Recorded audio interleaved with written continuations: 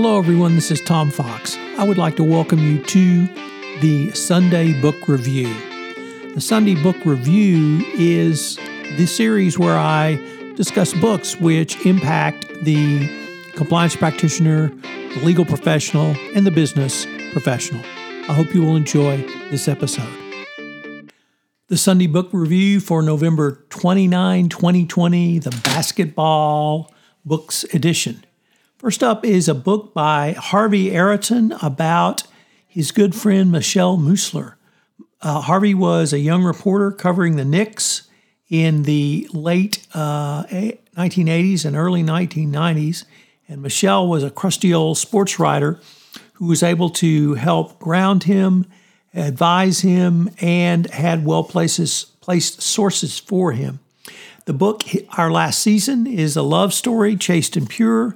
It's about a young reporter growing up in the wise counsel of an older woman who in turn becomes more than a source, a friend during halftime, a mentor during hard times, a companion offering thoughtful timeouts during professional, family, and health crises. And then Michelle is diagnosed with cancer, and the story does not end happily. Nevertheless, it is a very charming story. Next up, The Cap by Joshua Mendelson. It's a legal thriller, a close account of 10 months negotiations in the mid-'80s for the big play that will eventually put NBA players and owners in the win column.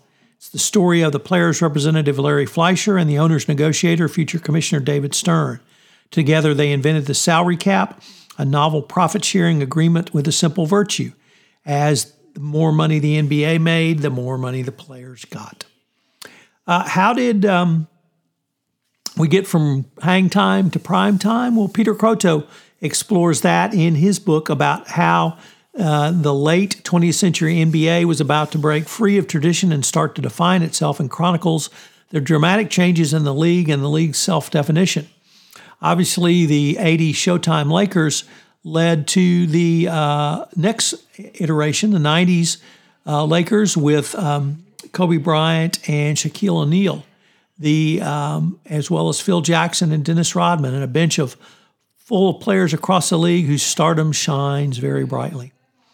And finally, Three Ring Circus, which is about the Shaq and Kobe-led Lakers. What makes a team? What makes them successful? And why are they able to win going forward? It's by Jeff Pearlman, the author of Boys Will Be Boys. And it is set out the inside story of the team, the Lakers of the late 90s and early 2000s, whose players battled each other as much as they battled the rest of the NBA. The principal pugilist, Kobe Bryant, a true phenom, straight out of Pennsylvania's Lower Merion High School to the NBA, a teenage guard with oodles of potential, and Shaquille O'Neal, a proven star, literally a game changer and an all-world center.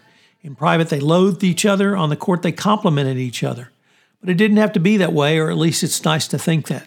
There was always a chance Bryant would put aside his I must dominate the world ways, and there was a chance that O'Neal would drop his the king ruler over his loyal subject. Of course, he notes there's always a chance that Dennis Rodman would persuade Kim Jong-un to hand over his nuclear weapons. It is possible for an NBA team to be unhappy and still win championships, and these Lakers certainly proved this.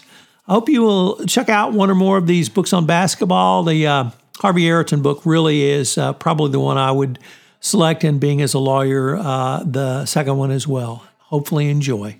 This month on 31 Days to a More Effective Compliance Program, I take a look at compliance in the 2020s and beyond. It's a look down the road that I know you will enjoy. So check out my daily series on 31 Days to a More Effective Compliance Program. The podcast posts each day at noon. On The Compliance Life, I'm pleased to have Katie Smith, the CCO at Assurance.